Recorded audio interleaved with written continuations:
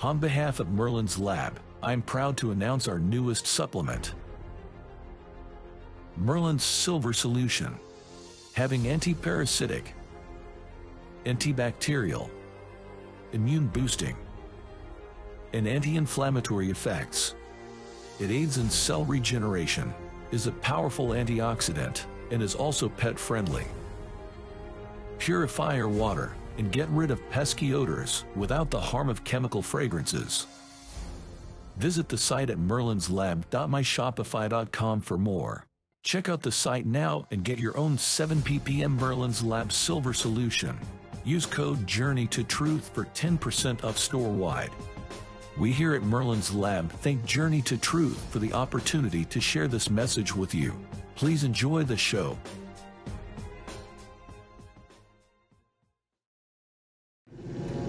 That's no moon. It's a space station.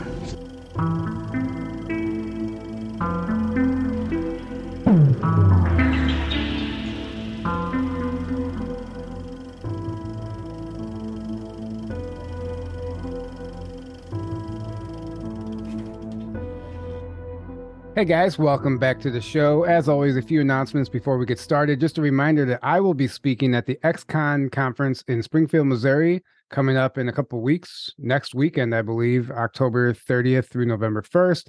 Tickets are still available if you'd like to come and hang out and join us. It should be a lot of fun. They're going to have a costume party for Halloween. I don't know if I'm dressing up yet or not, but tickets are available at unxnetwork.com. That link is below.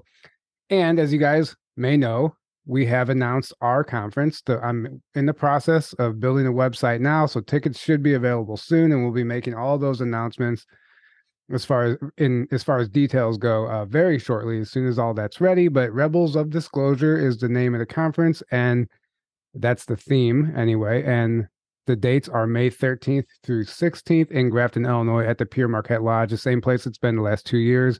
And we're really excited to start putting our energy into that and promoting that. And we can't wait to see you guys all there, even though it's way early. So, and one last reminder, don't forget, you can check out our webinars on our Patreon. We just finished our 2-part Hollow Earth series, over almost 6 hours of content, probably, or no, almost 5 hours of content. I'm sorry. About 5, probably, yeah. Anyway, it was great. We have some great feedback, and your support means everything to us. It keeps us going. So we appreciate everyone who's signed up and is a loyal Patreon. And the Patreon link is below, and you can check those webinars out there. Tonight, we are joined once again by our friend Daryl James. He's been on the show a number of times by now, and he spoke at our very first Secret Space conference. And Daryl and I have become friends over the years, and we've been talking recently, and he has some really interesting things to say in regards to Israel and things that Robert told him back in, I believe, 2005, and even some new memories surfacing about life on the Japanese world. And I would really want to get into what life was like on the German breakaway civilization, that planet. And we can just go wherever we would like, but we're happy to have you back here, Daryl. Welcome to the show. All right. Thank you. Good to be here again. Yeah. So first of all, how you doing? I'm great. That's great. Awesome. Yeah. Autumn's the best time. Yeah. Fall's the best time in Florida. It's just so hot all the time. Right. Oh, right. yeah, for sure. Mhm. So the other day when we were talking, you had mentioned something about Robert telling you about Israel. It's perfect timing to kind of discuss that and share what he shared with you, just because of what we see happening right now. Well, I mean, yeah, the biggest thing he said was, he was telling me just about all the different events of the world and all these things that were happening, and different, the geography would change in the sense of like the maps and things like that. Countries, territories would become different. Nations would become different. Like I said, Russia would. He said Russia was going to take back like the Slavic nations, like Ukraine and things like that. And it was just because they wanted to protect the Slavic people. He said it wasn't really like in a sense of they wanted to genocide them or anything like that. It wasn't like World War II with burning the wheat fields, the breadbasket of Europe down in Ukraine. But yeah, went into like I asked about Israel. All the war that's always happening with the Palestinians and Israel, and he eventually said, "Yeah, Israel will be last." He said that'll be the last thing that will happen. So it seems to me like I don't know because he was saying things like enjoy the show and stuff like that. So it seems maybe that a lot of what we don't know happened has already happened, and this whole Israel thing has just this is the end of it. It's because he said that he said Israel will be last in this war in Israel, and yeah, and he also said it wasn't going to be like peaceful and he didn't say we were going to get help from the outside and there weren't going to be other ETs and stuff like that helping us. He said it sounded like it was going to be a lot of war over a long period of time, but it would eventually lead up to something a lot better than what we had in store into our original timeline as far as the timelines being changed. So I mean, yeah, this war is happening, and I don't know. He really didn't go into great detail about it, but he just said Israel will be last, and all these other nations are starting to get in. They're threatening you know, to get in if Israel escalates any further. So I don't know. And he said that like, the negative, the Satanists, whatever you want to call them, they were going to like try to start a nuclear war, World War III, things like that. But he said like the positive won't let them because it's just like it seems like they're in control, but they're not, and they're just letting them do all these things to show us what they had in store for us, like to show us all the carnage that was going to take place if somebody didn't step in and stop us. Right. So Right. just for maybe a new listener, can you just let the audience know who Robert is and why he was even sharing this stuff with you? I know the loyal fans know, but maybe just kind of briefly run through that. Yeah, he was the executive officer of my last command. I was stationed in RAF St. Malgan. It was called JMF RAF back then, Royal Air Force Base. And yeah, he said he was from the year 2580. He told me he was around 400 years old. That's how many times he'd been age regressed, 17 or 18 times. That he came from an original timeline where everybody looked like Mike Pence, is what he told me. Yeah, black hair. He said everybody had black hair, usually brown, sometimes blue eyes, kind of like that turned up nose, that constant like scowl that Mike Pence has. He had Yeah. that constant scowl. He said everybody had that kind of scowl. Everybody, all the women look like Mike Pence's like wife and daughters. Even the daughter with blonde hair, you could tell she has that hair where it's jet black, and she dyed it, bleached it blonde. So it has like that orangish kind of color that happens when you try to bleach blonde and jet black hair. Yeah, and he told me this stuff because he was looking down my timeline. In other words, like uh, looking at my future. He told me he was genetically augmented in the womb to have like a very high IQ, to be very psychic, to be very telepathic, things like this. And that, yeah, he was just making sure that I wasn't going to kill myself, is what he said, because he said that most people kill themselves within the first 6 months who have memories of the 20-year and back. So he was pretty much just looking down my timeline to make sure I'd be okay. And then he was telling me things, not only because I took part in a lot of these things he told me to help these things transpire, but he also said that, it was like a way to like let me know this isn't just something you're imagining. This isn't just something, you're not going crazy. Like these memories are real. Even though he kind of said like this isn't you, because I was telling him about the memories I had, and he kept on saying, Daryl, that's not you. Like you don't understand, that's not you. And he kept on saying that. It was almost like he was talking about like a past life I had or something. And yeah, but he was just basically telling me all this stuff, not only to let me know, but it was just kind of like a reassurance to himself that you know, I wasn't going to take my own life, and maybe it kind of like a hope. He was trying to give me hope for the future to help me carry on and things like that. So I think that's what he was doing. Yeah. And you mentioned on the phone to me that he told you because he looked on your timeline and he saw that you weren't going to talk. He knew that you wouldn't open your mouth. Is that accurate? Yeah, well, I mean, not for a long time. I remember like being in the break room after he told me all this stuff, and I was like leaning against the wall, and I was just like, this guy told me I was like a king for a while in some world. He told me that Michael Jackson's going to kill himself and a couple are actually die of an overdose. I mean, but they actually murdered him in a couple years. It was just the different things he was telling me about, all these events that would transpire in the future. And yeah, he knew, like, he was just able to look at my timeline and tell that I wasn't gonna like say anything while I was stationed at that base, which he said is a good thing. Like, I didn't tell anybody. And even though I was tempted to, of course, but yeah, he I remember when I was leaving the office, he said, and it was weird. Maybe he was doing this because he was a higher density being, and he did it on purpose because he was pushed our. No, actually, the world he came from, the year he said the Earth was already fifth density by the time he came into 2580. So he didn't have to be artificially pushed up into fifth density like I did. But he said, as I was leaving, he said, "You're not going to remember this." And I like stopped and I said, "Yes, I will."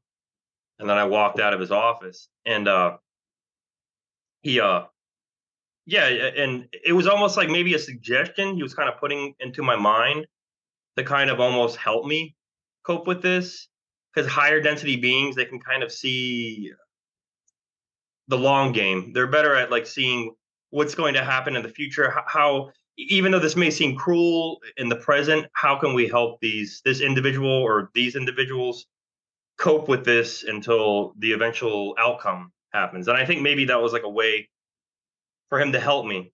And I also remember like something I said to the commanding officer, which was kind of funny, and I don't think I've ever brought it up. So after I saw the XO, I saw the CO, and CO was the guy I called Stick, and because I thought he was a stick in the mud, I called him Stick on their world and on this other world I was on and everything, and we didn't like each other. Everything I did, he just he didn't give me any credit for anything. I remember Robert said it was because he was jealous of me because he said they didn't accept him the way they accepted you, and that made him jealous of me. But I came in and I was all very, because Robert just told me all this stuff about how I knew this guy and everything like that. And I came in and I handed him my paperwork for my discharge papers. When I first walked in, he looked very like scared, almost like surprised, almost like wondering if I remembered him, because Robert told me that they were he only spoke to me telepathically, and I asked him why, and he said that the Master Chief, who was an off-world German, and the CO, who wasn't, but he just wanted to listen. He said they were listening in. He said that, and he pointed at the phone, and he said the phone's on speakerphone, and they're listening to our conversation. That's why he wouldn't. He didn't want to talk out loud to me. And I handed him the paper. He signed everything, and I said, "Thank you, sir." And I just smiled. And I got to the door, and I kind of put my head up so I knew my voice would bounce off the door. And I said, "No hard feelings, huh, Stick?"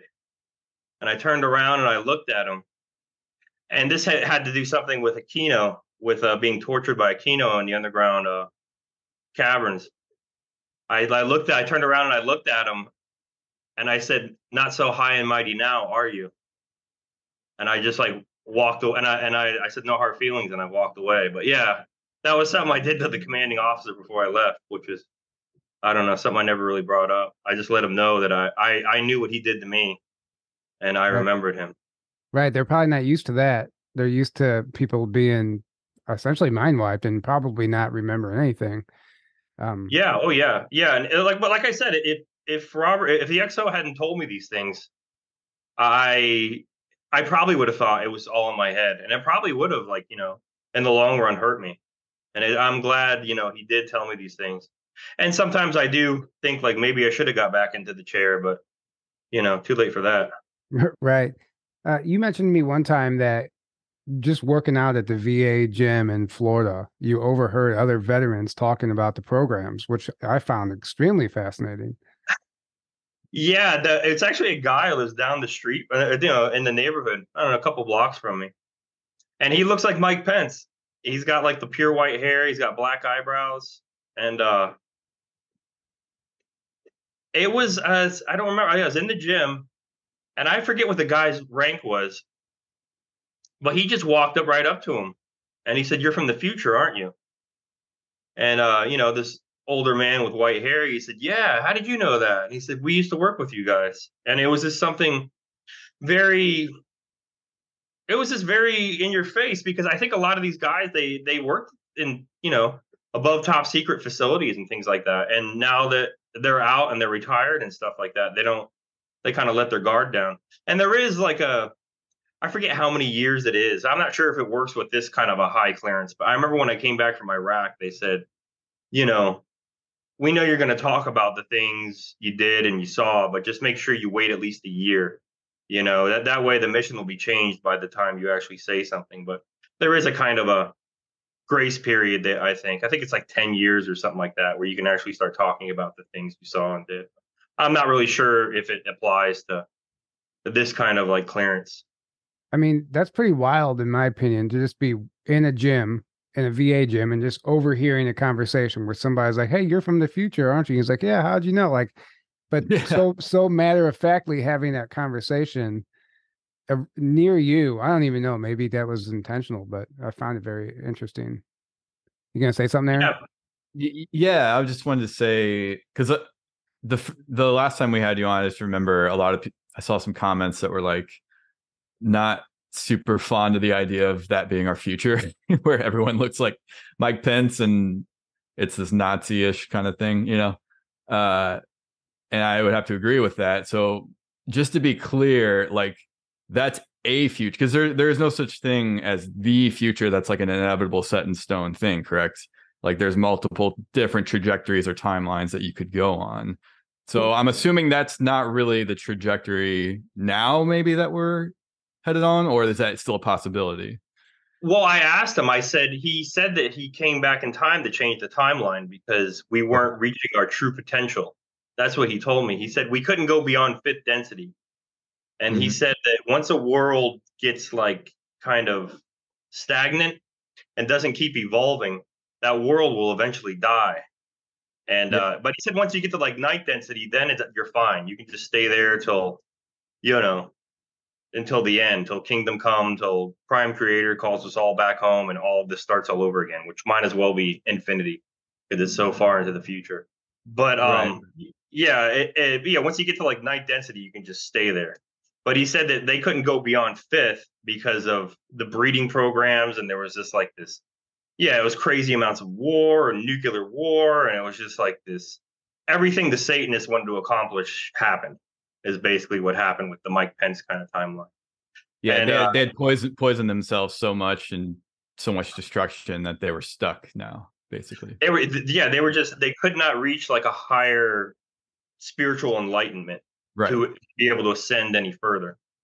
And and I asked him, I said, well, was your mission successful? And he said, yes. And I said, well, what about your parents? He said, my mom's gone, my dad's gone, my brothers and sisters are gone. And he said, my friends are gone. And I said, well, why are you still here? And he said, I don't know. And he really like, he didn't know. It was almost kind of like he was in the fold of our timeline or something like that and protected him. But he's still here, even though his mother and father never existed. And and it was just bizarre. And he was like, and it scared him. And I asked about his wife, and he said his wife is from this time. And I said, well, then what will happen to your daughter? And he didn't know. And it really terrified him, it seemed like, to even think about it. So it seems to me if he comes back to change the timeline, then that's not the timeline that we're going to see manifest. Obviously. No, Yeah. no. And well, Right. and I asked about alternate timelines too. And he said with what the amount of work they did with Kruger and how they were working with the looking glass technology, he said the timeline that he told me about was going to happen.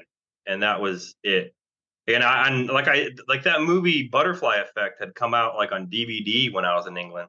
So, and it was like, I never really, I thought about alternate timelines and how you could change your own timeline and things like that, which can happen, I guess, on an individual level.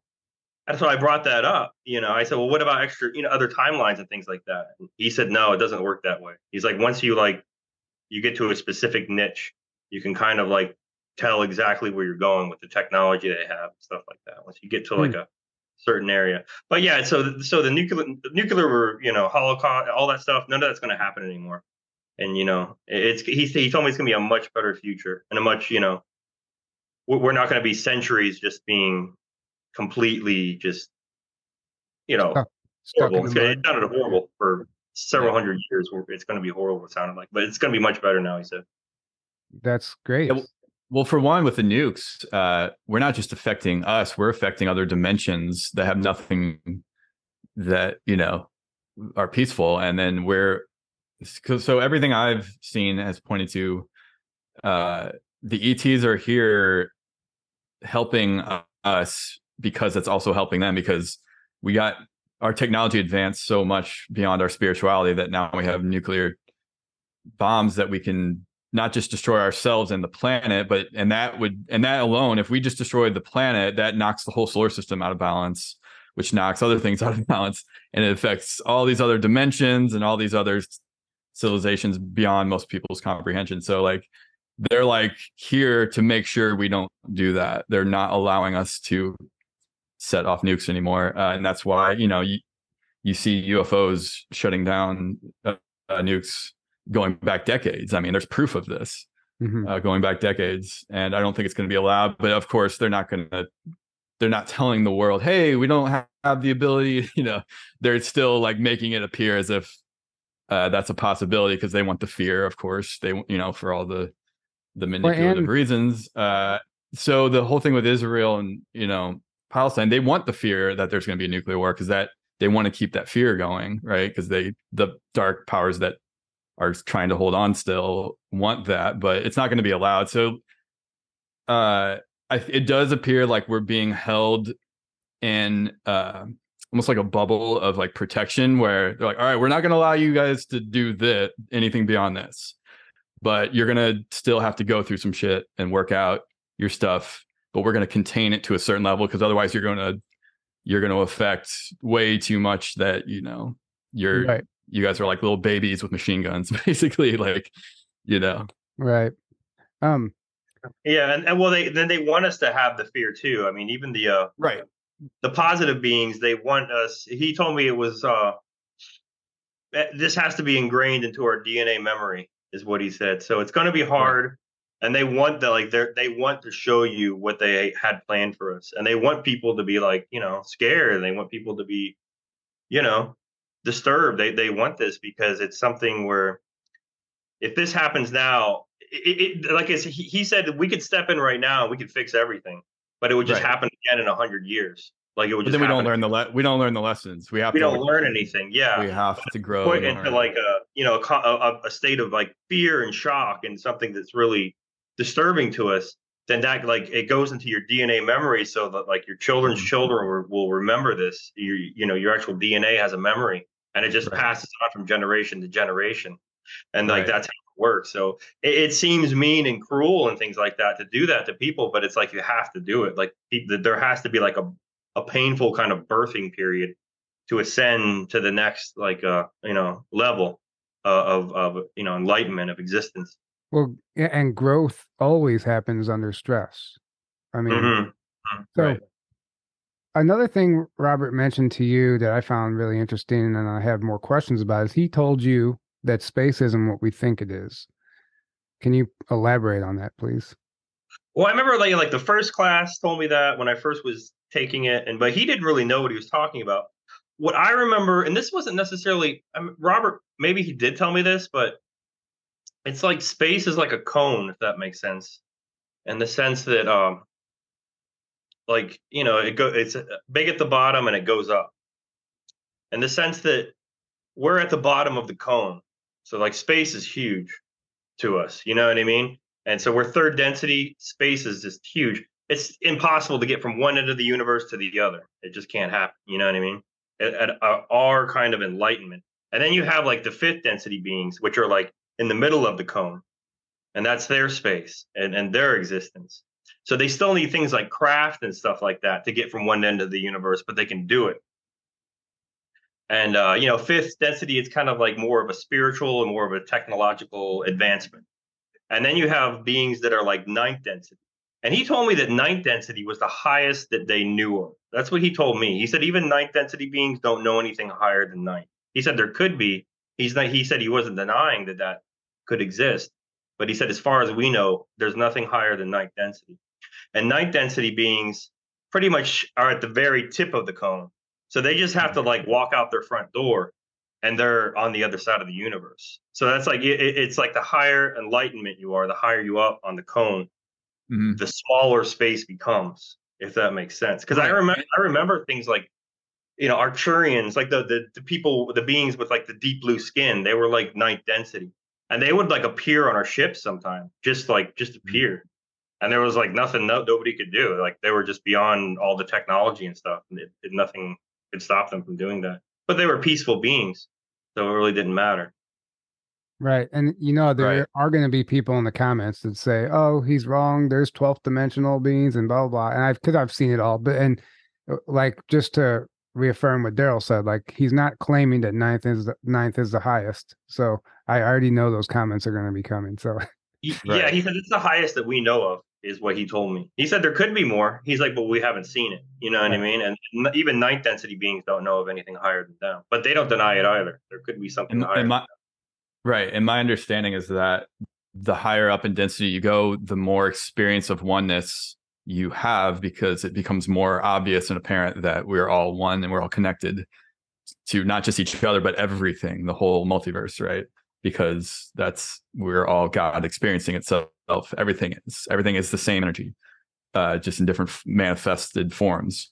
So that's why it's really just pure stupidity to hurt something outside of you or someone outside of you, because you're hurting yourself, because there's no separation. We in the third density, we just have the illusion of this supposed separation, and so we're in this like very illusory dense state where it appears as if we're separate. It appears as if I can affect you and then it has no consequence to me, and I, and that's why fear can be so rampant here, because uh you fear what you don't understand or know, when you're at this lower level of awareness. So um that's when wars and all the rest of it that we see, and then that just creates, that energy just feeds and creates more of the same. So what you feed into creates more of the same. Well, we're learning the lessons. It's like things are going to keep repeating until you get those lessons. So it's like, you keep feeding into the energy of fear, lack, separation, anger, hatred. You're going to keep getting more and more and more of that. So that's what we have to learn, that feeding into that energy does nothing but you get more of that. Right. And to me, that's what karma is. Karma is just energy. It's just the natural law of how things work in the universe, because all is one. So what you put out is what you're going to get back. That's just how it's going to work, Yeah, and I mean, he said that because I remembered like the kids in the underground base, and I really didn't understand his part in it. But I just remember that. I remember him describing what the kids were used for adrenochrome harvesting, and how they're tortured and things like that. And I said, you know, you're going to hell for this. And he said, there is no hell. And he said, if there is a hell, Earth is it. He said, Earth is hell. He said, we're being artificially kept in like a lower density. Pretty much there's no other world like us left. There were other ones like us, but they were already freed. But we're the Mm. only ones that right now that are being kept like in this lower density. Like we're like the last place The last bastion of Right. the of dark like hell. Yeah, forces. Yeah, exactly. I've heard that from other sources, actually. It's like Earth is the last bastion of the dark forces that they're Hmm. trying to still protect. They're trying to hold out as long as possible. So they're just trying to stall, basically. They know the war's already they've already lost, but they're just trying to stall and keep this system going as long as possible. Well, they're basically. delusional psychopaths. So And right. So yeah. that's all they know. That's all they can do, because that's just who these beings are. So you did Robert told you to create a social media account so they can monitor you. Is that Yeah, correct? yeah. He said when I was getting out, he said make sure you get a Facebook account. And I said, what's Facebook? Because this was like what 2005. And he said, it's like MySpace.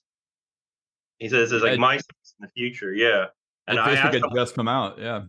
yeah, well, maybe it was 2004. Yeah. But yeah, 2004 is technically when it, yeah. yeah. Because I arrived on the command 2003. So this could have been 2004. Maybe it was like coming out in a couple months or something. And he said, yeah, he said, make sure you get a Facebook account. And, he said, it's like MySpace. And I said, why? And he said, we want to be able to keep an eye on you. We want to be able to track you to make sure you're all right. So it was like, and he himself said he wanted to be able to, you know, keep track of me to make sure I was okay. Because yeah, so that was my Right. Yeah. Facebook experience.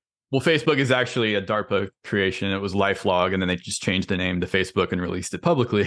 So it's actually literally a DARPA Right. So I mean, it would program. make sense that why he would say Facebook, because the military Right. was already behind it. Um, so shifting gears a little bit, you mentioned that you are slowly starting to have a few memories bleed through from like a Japanese world, and you said that Robert told you that these memories would come through in real time. Could you explain that? Yeah, he said that there's kind of like two of me. The one up in the program, the me right here talking to you right now.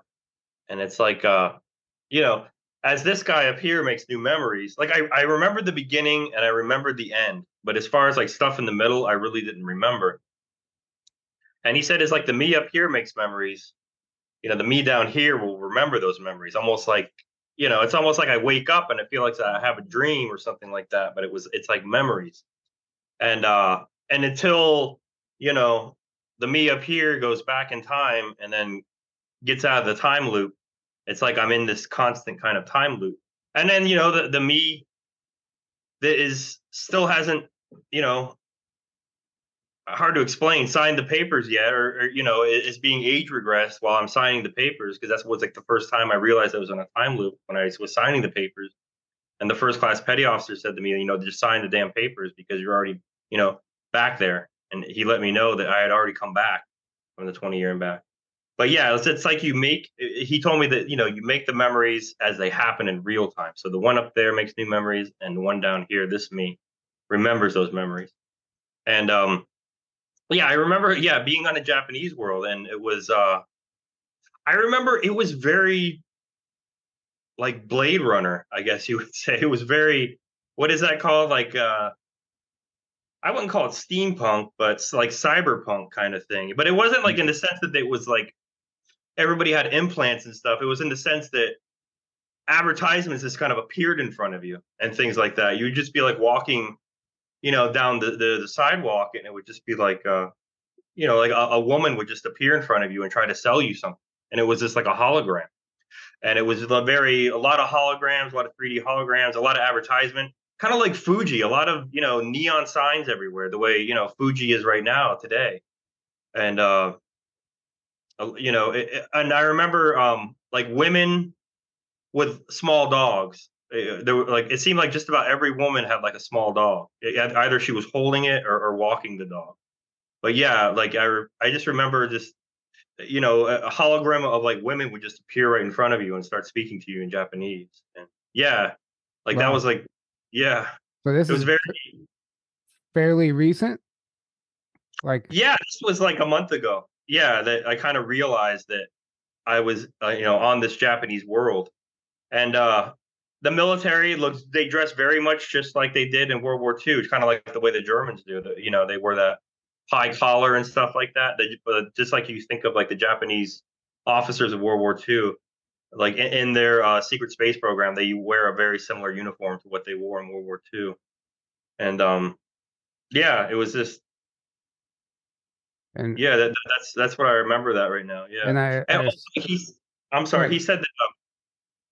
I remember Robert told me that the 20 years they gave me a 3-year extension is what he said, because I guess because I was in like the Dark Fleet, which really wasn't supposed to happen.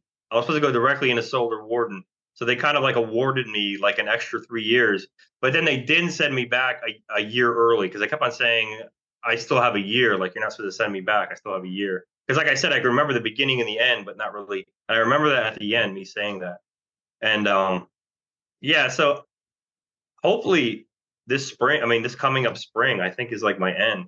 So I think that's my end, because that would be an extra 2 years Oh, after the so 20. you're at the end of you're in the extra time, overtime. Yeah, I'm in like the extension they gave me because of the mishap that happened in the beginning. I guess they felt like they would award me an extra 3 years. And there's no recollection as to where this Japanese world might reside. No, no, that's how my memories are. They're not really like they're like, situation scenarios. Me walking down the street, me having a discussion with someone.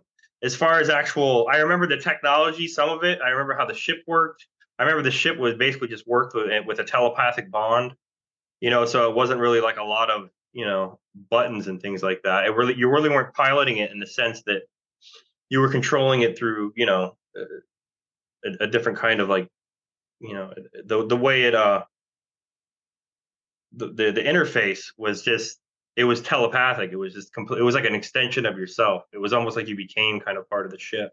And there was like a very large smart glass pad like on a swing arm, and you would use that for like docking and like departing and things like that. You would use that to when you're docking onto like a space station. They have like space stations outside of worlds because something that big can't land. So how would you describe the firmament that people say that we can't break through? Oh, I mean, I would just describe that as just probably the what is that called? The magnetic field. The magnetosphere? Yeah, I would probably describe it as that. But I do remember when I first talked to Robert about joining the program, I did ask. I said, "Is the universe constantly growing at the speed of light, like according to Einstein's theory, of the Big Bang, where it's ever expanding at the speed of light, like for infinity?" And he said, "No, there's a limit." He said there is like an ending. So maybe that could be what they're talking about as well. The universe itself has like a limit, has an ending. And I asked him how long it would take to get to the end from Earth, and he said with the proper amount of jumps, about 15 minutes. And he said, and then he kind of calculated in his head at the speed of light, approaching the speed of light. That's what they, what they say, approaching the speed of light. I think he said it would take about 8 years. So it's not nearly as big as we think it is. Or maybe it's just the speed of light kind of is different than but I think he said 8 years. I think he only said it would take about 8 years to get to the end from Earth.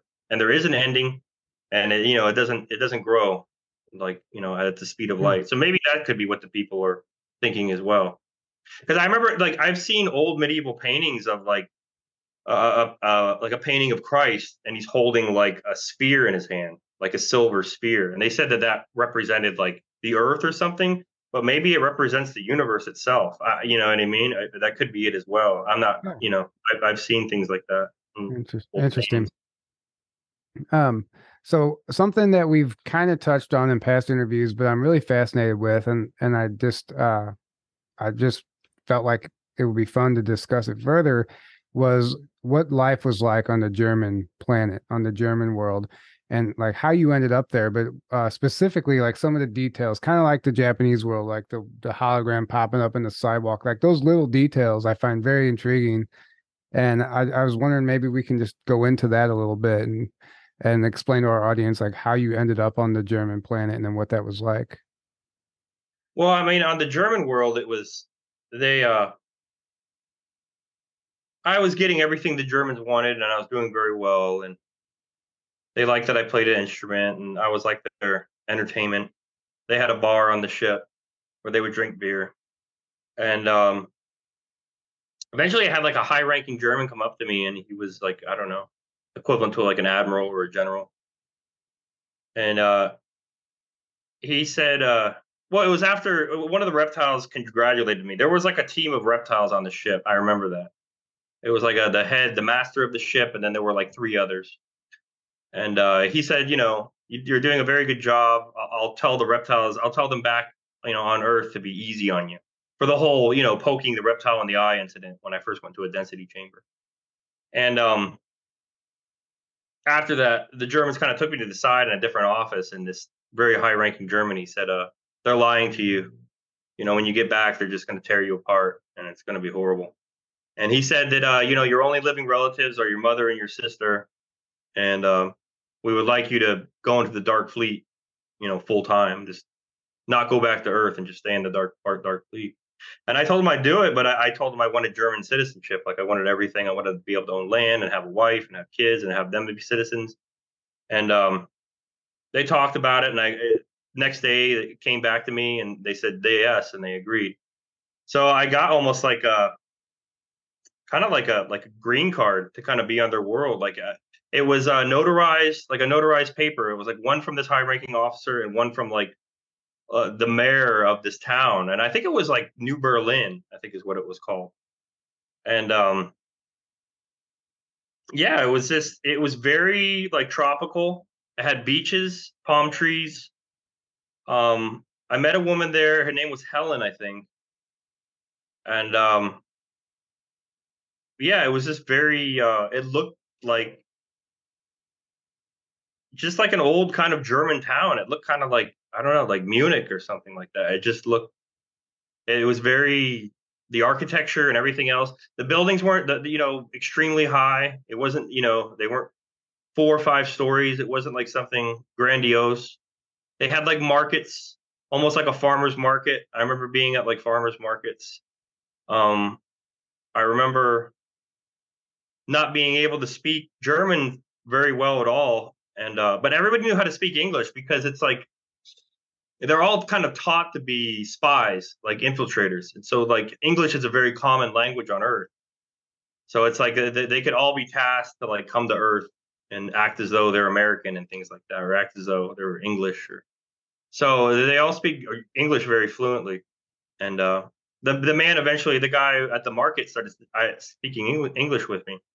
And this woman Helen there was with me there. And these two, like, they were like constables, like German, like police. They came up to me and they said, like, why don't you speak German? And I told them my situation, that I was like, I had like this visa, like kind of a green card kind of thing, to be on this world.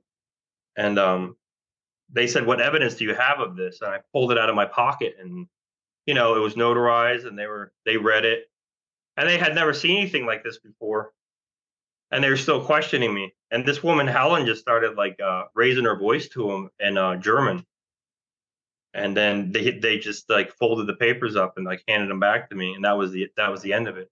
But yeah, it was like even Robert told me that he had never been to the world before, and that they're very secretive. And he was asking me what it was like, and I told him it was like the 40s. I told him that uh, men wore suits and fedoras, and women wear dresses and pillbox hats. There was like a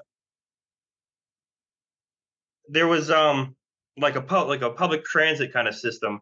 There was like a tram, and that was mostly like women with children and things like that, one of that, and elderly. And then there was like this kind of sidewalk system where there were like branches that you stepped on that were slower, and they would slowly speed up till you hit the center. And then the center, you were going like, I don't even know, 50 miles an hour. But it was like you were in this tube, so you didn't feel it. You were inside of like a tube. And holograms would appear in front of you and tell you like what street you were on, what destination was coming up, where to exit out. And then there were branches where you would just step off, and you'd kind of like get lunged back a little bit, but it would slowly descend you until you got off at your stop. So it was like this moving sidewalk where it just, boom, you hit the center part and you just took off. Wow. And then once you wanted to step off, you just saw like a hologram appear where you wanted to get off, and you would just step off. And I think they had like a franc system. It was almost like a kind of gold. It looked like their money.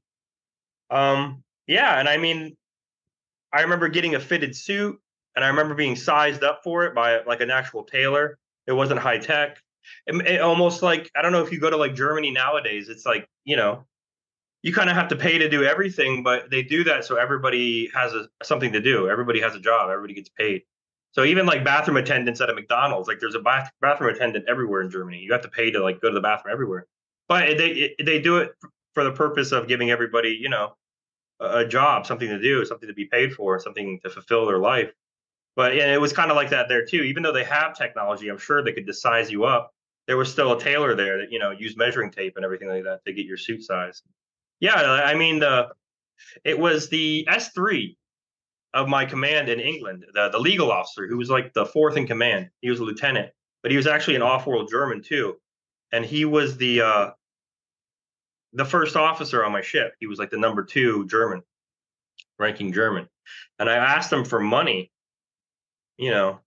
And he gave me 500 francs, I think it was. But it was like, I bought like, I don't even know, 4 suits. I bought a couple suits. I bought like a bathing suit. I bought a towel.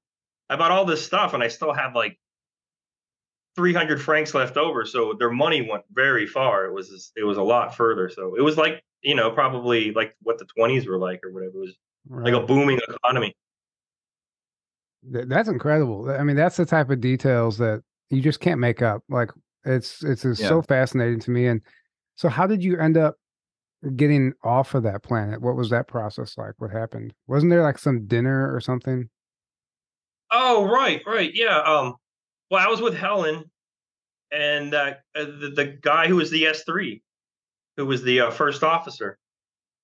Um, he invited me over to their house for dinner, both of us for dinner. For he had, he was married and he had two sons, and even the kids wore like,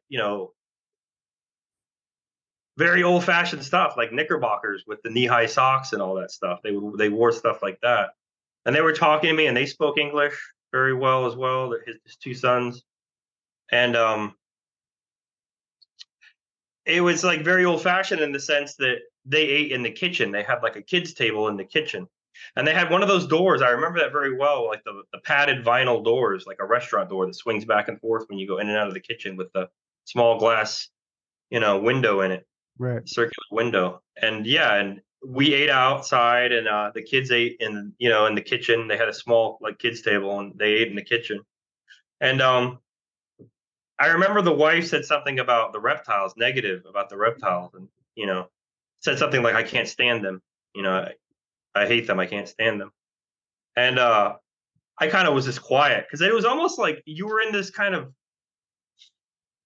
prison mentality in the sense that you were like almost like in a prison camp where it was like in Korea or something. It was like you felt like they had such control of their life that they were able to step into your mind, you know what I mean, and know what you were thinking. So it was like you never like judged the reptiles. It was very, you never had bad thoughts about them. You tried not to.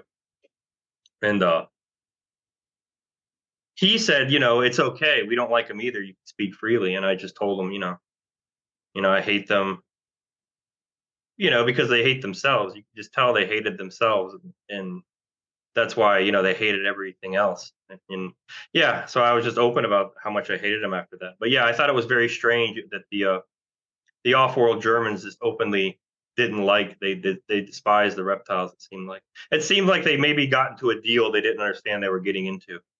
Probably whenever they left Earth is what it sounded like. Like Wow. they Yeah. didn't know So they were eventually they are like, Yeah, aligning with Draco is a very bad deal, and they probably had no right. idea. Yeah. It's too gonna. late. Yeah, yeah. And I think that's how they got their world. Because it's like one of those things where like if you're loyal to the Draco, then they'll give you things. Like if you prove your loyalty, they'll give you things. So that's probably where they got their worlds from. I think they had more than one, the off-world Germans, but yeah, and they didn't like it. And there was also like there seemed to be a breakaway as well with the Dark Fleet, where the Dark Fleet themselves maybe be with Kruger or something like that, because I know Kruger is like a Germany from um, an alternate Earth. There's like um, I think they told me there was 8 different universes that we know of, and they have the technology to be able to go into different universes, which we don't have that technology here. Because how I remember it is it's almost the same thing with the other universes where the Germans use the Vril Society, the women with the very long hair that could channel and things like that. They get positive ETs. The positive ETs offer them karmic weapons, is what they call them, which is like say Berlin's getting bombed, it would send the bombs right back up and blow the plane up. So it would immediately stop the war. It would be a suicide mission for everybody. Hmm. But the Germans from like our world, they didn't think that was enough, so they denied them. So then negative ETs came, like Greys and the reptiles, and they offered them like offensive weapons. And the whole point of World War II wasn't to be won by the Germans. They were just trying to delay as long as they could to get all this technology they not only got from, the Draco and, where they were told to dig in Antarctica and things like that, and get it to South America as quickly as possible. That's what I believe World War II was actually about, just to hold the Allies off long enough just to get everything there. And Sounds about right. but yeah, but this Kruger world, they immediately went with the positive ETs. They took this technology and they worked with, like, the positive ETs, Pleiadians, and things like that, and they developed a technology that was able to go into different universes. And we don't no being that we know of from this universe has that technology. The reptiles don't, Pleiadians, nobody that we know of has that technology. Kruger has it, and with these other ETs they work with, and they're trying to get all of these universes that they know of on the same page. They're trying to help everybody out, get them all to their fullest potential to eventually fight the AI. And the AI is like, they have this technology too, as far as we know, and they're going into different universes and corrupting these universes. And that's what, like, the Draco use. They're filled with the AI, and it's in a different universe, so we can't fight it. So it's really like it's impossible for us to fight, but they can, but they can't do it on their own. So they're trying to get all these other universes together on the same page to just go after the AI all at once. And that's as far as, like, I can tell what's happening with that and what Kruger is. And so there is. I remember talking to the lieutenant, the doctor, on the base, and I was doing, like, my final physical before I checked out of the military, and I saw him, and he was an off-world German, and he started talking to me, like, telepathically immediately. And I said something like, I was mad. I didn't really know what was happening, and I just knew I hated the reptiles. And I remember I called to the Germans and stuff. I called the reptiles their gods whenever I got into, like, with the Pleiadians and stuff like that. And he said, it may seem like there are gods, and I said, no, they're your gods. He's like, you don't understand. And then he said, like, we're helping you. Like, I hope you know that. Like, we're trying, like, we're helping you. We're helping Earth now, is what he's told me. So it almost seemed like that there was, like, either he was part of Kruger, then I didn't realize it, or he was part of the Dark Fleet from our universe, and it seemed like there was, like, a breakaway, like a rebellion against the Dracos and the Dark Fleet itself. Wow. That's so incredible. This information, I can listen to it all day. Just sitting here, like, hearing what's just these firsthand stories. I just absolutely love it. So whenever you were going back to getting off the German planet, like, you eventually, like, while you were there, that was when you were technically part of Dark Fleet. And then weren't you, like, saved from that situation? Well, yeah, I mean, I didn't really see it that way. That's like something complex about how it kind of works is, you know, I was kind of like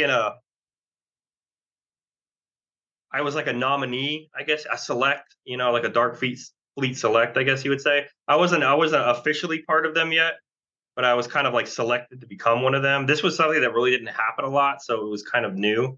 So I was still kind of like in a probationary period, is what I was with them. And I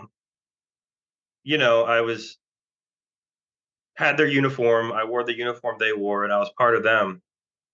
And yeah, it was just eventually we got to the first officer came up to me and he said, we're going to see the ones that we've been fighting, and we're going to see them, and they're not going to attack the master, which is like the head reptile. He said, but just make sure, just in case, protect the master, at all costs. And I said, yes, sir. And we got to this space station area, and it was very, like, I really didn't know anything else existed except for maybe like grays and reptiles and things like that.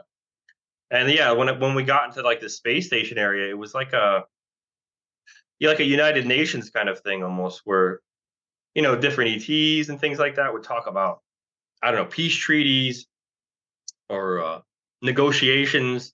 Trade was big there. ETs are big on trade, and yeah, I saw it all. I saw the Lyrans and the cat beings and the canine beings, and most of it was small. A lot of the things you saw were very small, and like maybe only a foot tall. And it was almost like an unspoken rule where, like, the taller beings like us kind of walked very slowly, so these smaller things can kind of weave in and out of their legs, and they were just running around everywhere and looking around. Most of the stuff wore like robes. Most of it wore robes. Most of the beings you saw wore robes. And yeah, it was eventually like a man and a woman, Nordics. And I remember Robert told me they were called Tijetans, but yeah, they were Nordics, and they came up and the master came up, and we were just standing there, and it was like, the commanding officer, the executive officer of Dark Fleet, and myself, and I was somehow involved in this, and I didn't know what was happening.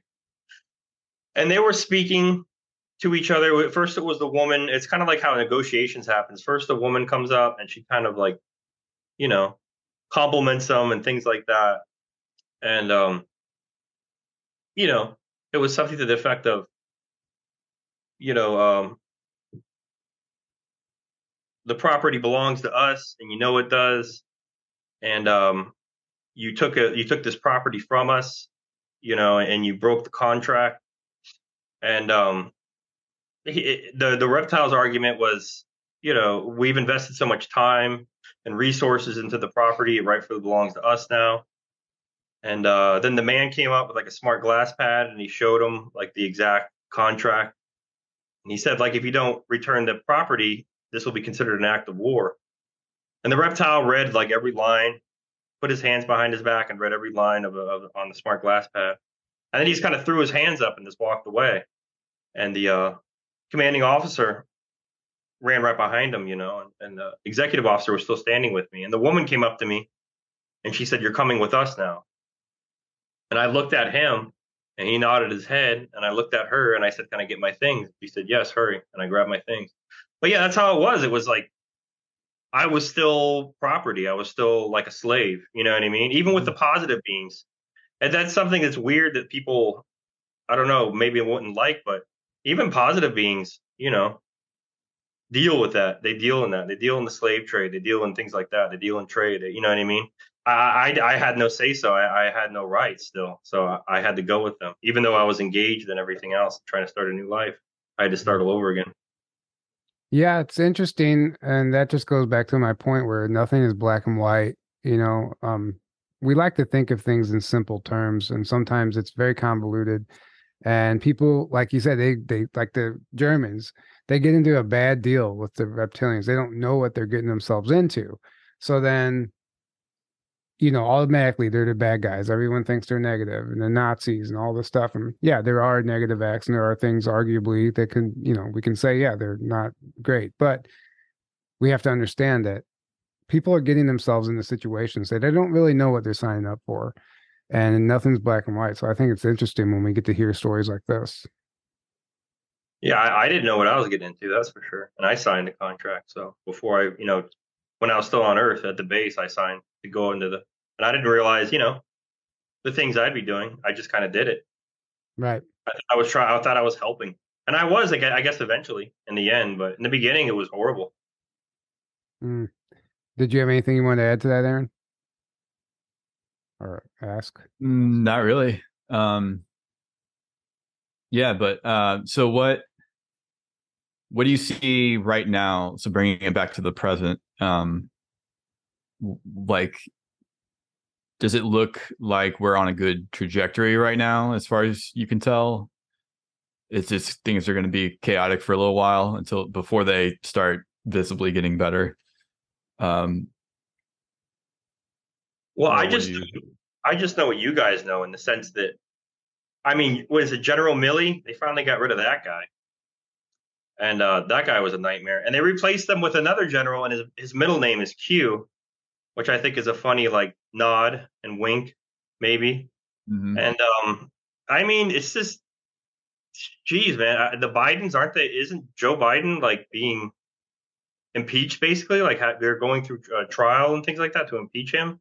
And I don't know, maybe it'll happen, or maybe it won't. But to me, it's very strange that nobody cares. This would be like huge. This would be huge at any other time, right? And nobody cares. You know what I mean? And it's just, to me, right. That's a big sign right there, where it's just all these things are happening right now. Yeah, it's really in recent years, it's been really apparent to me how just asleep so many people are. How not just brainwashed and programmed, absolutely that, but like just asleep, just like all they can see is what is like their routine in their life right in front of them, and that's it. And like nothing else. They don't even like, it's like things are right in their face and they can't even see it or understand what's really going on. Yeah, I think that's from a cocktail. But I think there's what's that? I was just saying, I think that's from a cocktail of drugs and poisons. I mean, you got the air, the water, the Right. food, and eventually you're literally being mind controlled, and Right. you get to this frequency where everything's about instant gratification, and people are looking for that, those dopamine hits, and the attention span is shortened. So even when you do present the truth to these people, in 15 seconds they forgot about it because, oh, look, a squirrel. Right. Like they're talking about governments are now literally coming out and saying, hey, UFOs are real. We found ET bodies. ETs are real.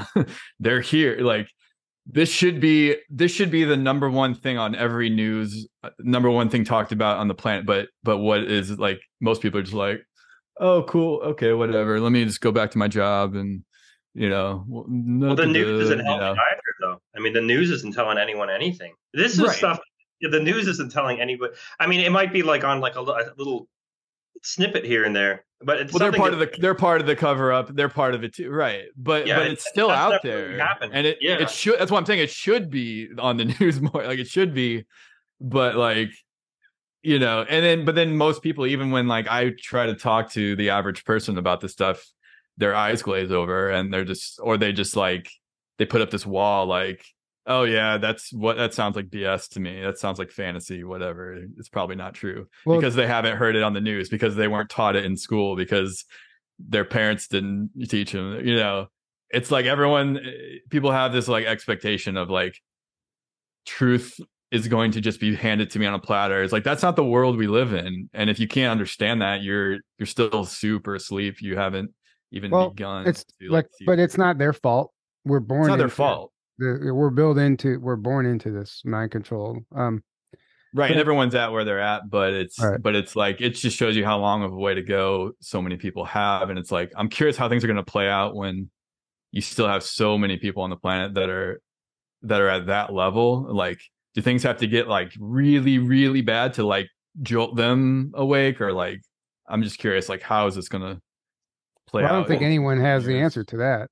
I mean, I was actually told that like they thought like Europe and stuff is more on the ball, but like Robert told me, like the United States, this is kind of like, I don't know, maybe demoralizing, but it's going to happen anyways.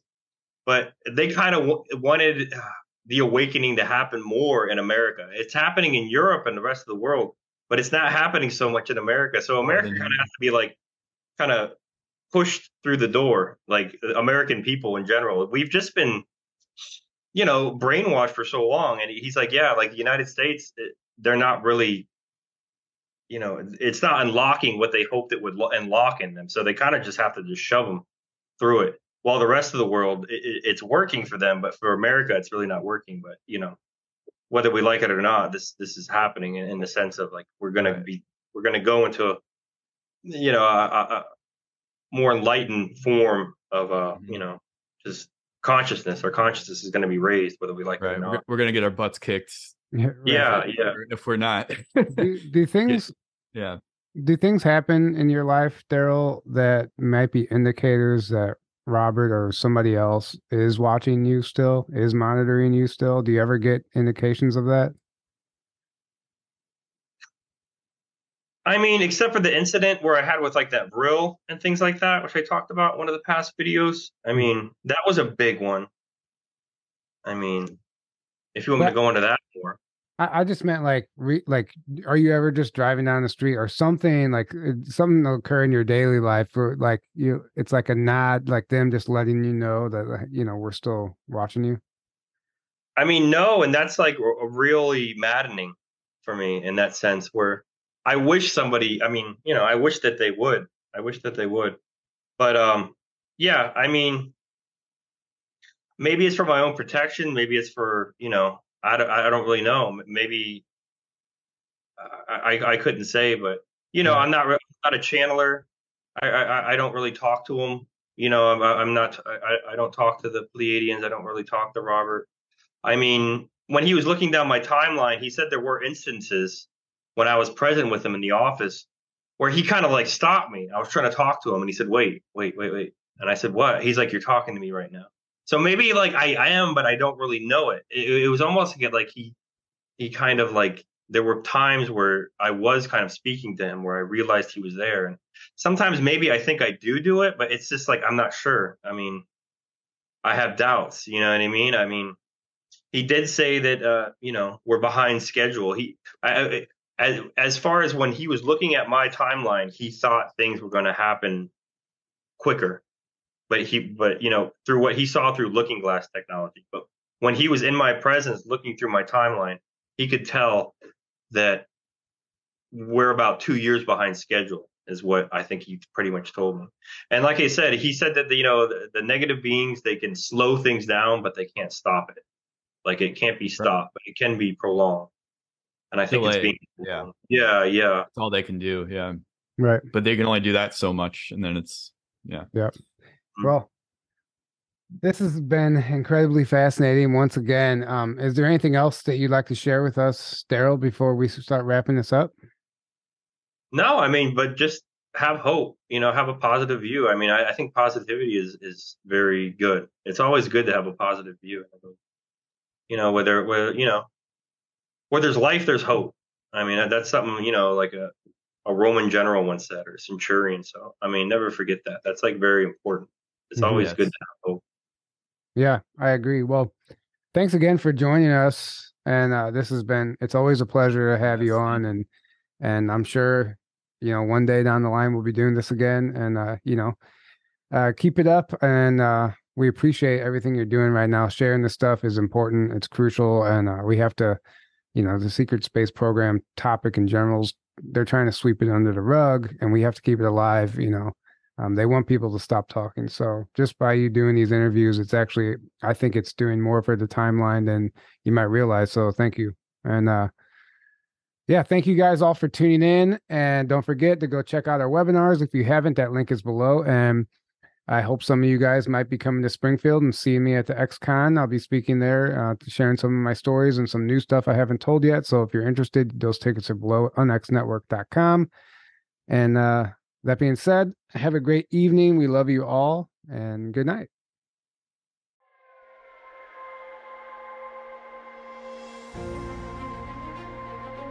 A lot of this information has been kept sort of locked up or kept undercover because of the invasion of the Smithsonian group way back in the 1880s. What actually happens is it's not taken to preserve it, it's taken to hide it. And about 4.5 miles from here, a cave was discovered. It's not really a cave as such, it's a man-made cavern system.